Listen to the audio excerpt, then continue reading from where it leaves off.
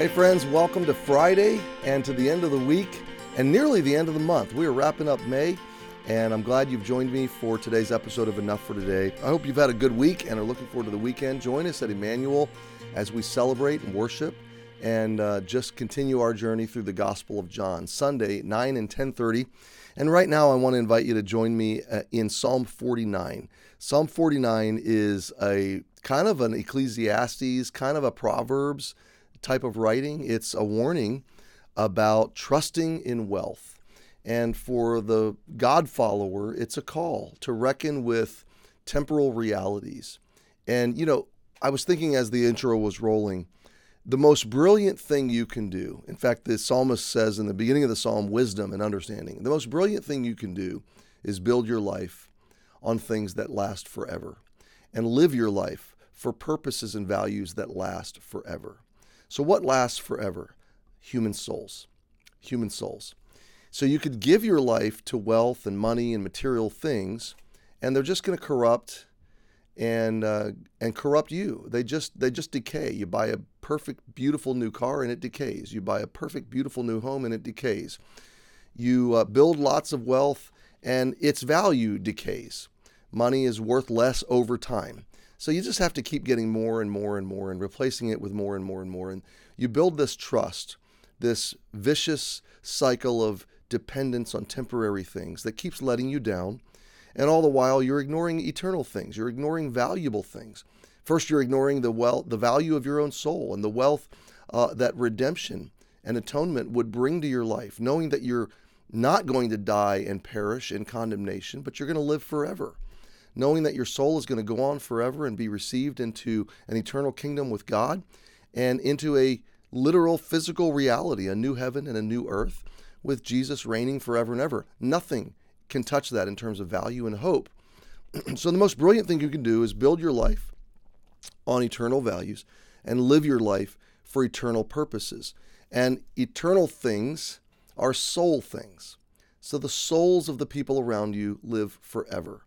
And to invest your life into things that matter and go on forever would be to invest your life in the redemption of souls, in the reclaiming of souls, into the communication of the gospel so that people can be rescued from the very message that we're talking about, so that they in wisdom and understanding can see and have their eyes open to the reality that death takes everybody.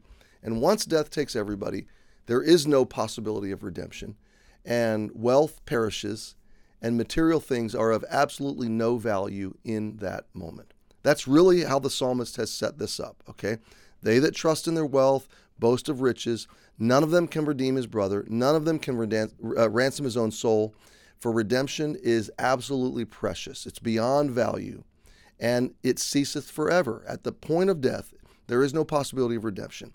Verse 10 says, wise men die, foolish people die, strong people die, everybody dies and leaves their wealth to others, and yet their inward idea, verse 11, is that they're going to continue forever, and their wealth and material things are going to secure them forever. But no, verse 12, really they're just like the animals who really can't calculate wealth and build up material possessions and portfolios.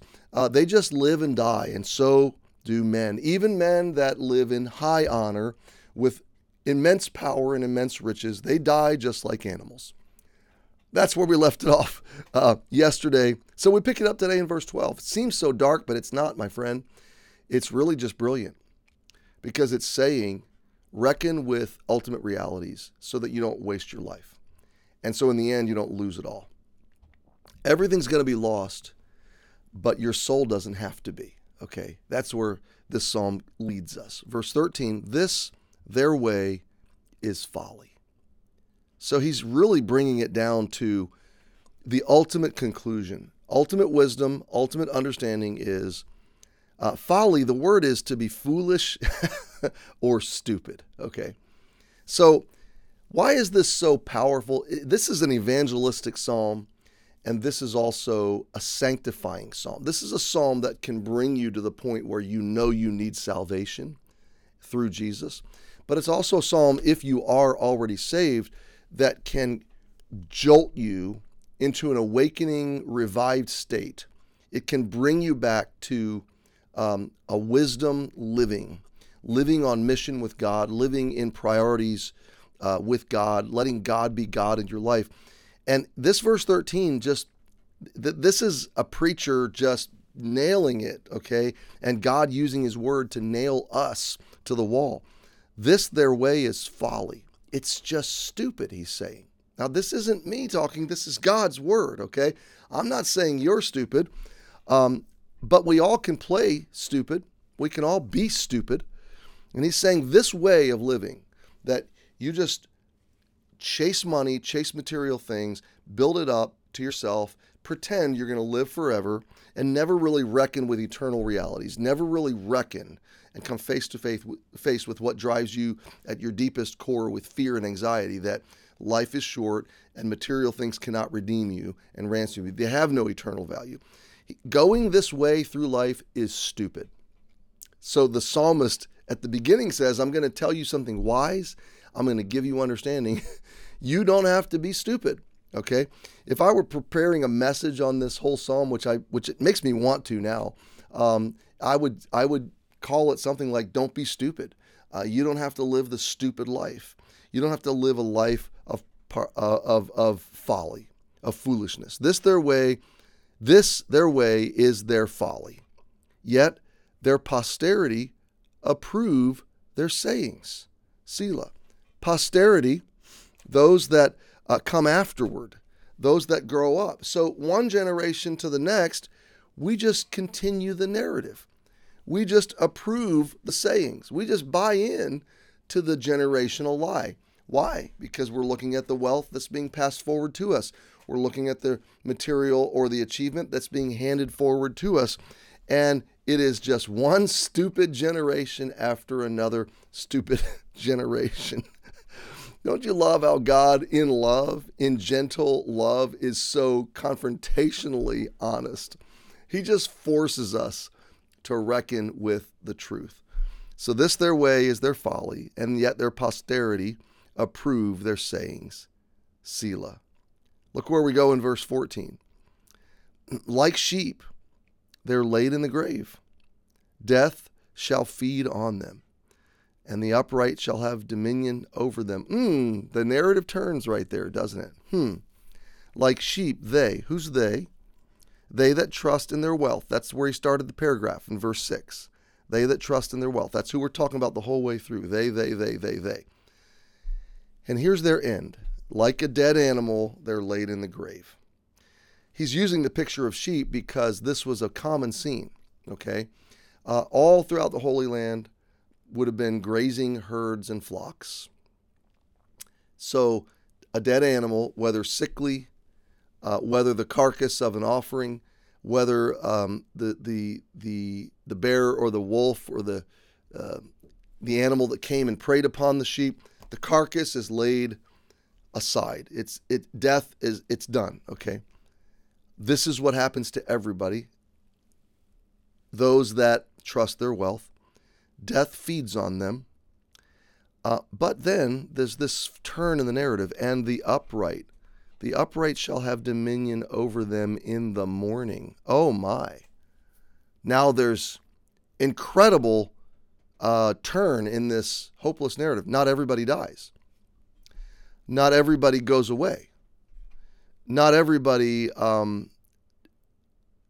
is unredeemed. So he brings up this concept of the upright that are still alive after death, that have dominion over them in some morning. Okay, so this is a morning beyond mornings. This is a morning beyond life. This is a morning, metaphorical and literal, okay, figurative, looking forward past all the mornings, because we've been talking about the end of mornings, the end of days. The end is death, right? So this is a morning after death. Have you ever heard these songs, I should say, these hymns, these old hymns that talk about I'll meet you in the morning? Okay. There's a new day dawning. We're going to cross the river. The day will dawn. The day star shall rise. I mean, I'm just grabbing extemporaneously these phraseologies that talk about the day that the sun rises after death, the morning after death. So the psalmist hints that there is life after death, There is an upright existence after death. This word upright, let's look at it. To do good, to do right, to be straight, to make straight. So it's talking about a righteousness. Now, none of us are righteous. None of us are sinless. None of us are perfect. None of us are holy in the sense that this psalm is referring to. None of us are guiltless. But in this sense, there is redemption, there's ransom, there's a way for a soul to be redeemed. He's talked about that, or he's hinted at it in verses 8 and 9, 7, 8, 9. And now he's talking about these people that are upright, and they're going to have dominion. Now that's interesting. Dominion is authority. We don't believe in Christian dominionism, that we're going to overtake the planet, okay? But the Bible does teach that one day we will rule and reign with Jesus, okay, in an eternal kingdom. Those that have died in sin will still be dead in sin and condemned in sin, but those that have been redeemed or ransomed will be ruling and reigning. They will have this thing called dominion in the morning, and their beauty shall consume in the grave from their dwelling. Their beauty, we refer back to those that are trusting their wealth. Okay, beauty is generally their refuge, their safety, their security. What seems to make them so durable in this life is only going to be eaten away. It's going to be consumed in the grave from their dwelling. They're going to die, and all that seemed to secure them is going to be consumed away. But there's going to be a kind of person that is upright and still remaining and still enjoying life in a new morning. So we're going to continue this thought. He's going to drive at the core of this. If you don't know Jesus, Jesus is the key to the redemption of your soul, not your wealth, not your physical, temporal, material achievements. And if you do know Jesus, here's the big takeaway. Make sure your core trust and your whole life and all of your values are driving at that which is forever. Live your life for things that matter forever. Most importantly, the souls of others and their redemption. We'll park it here. Have a great weekend. We'll pick it up Monday, moving forward into verse 15. Have a great weekend.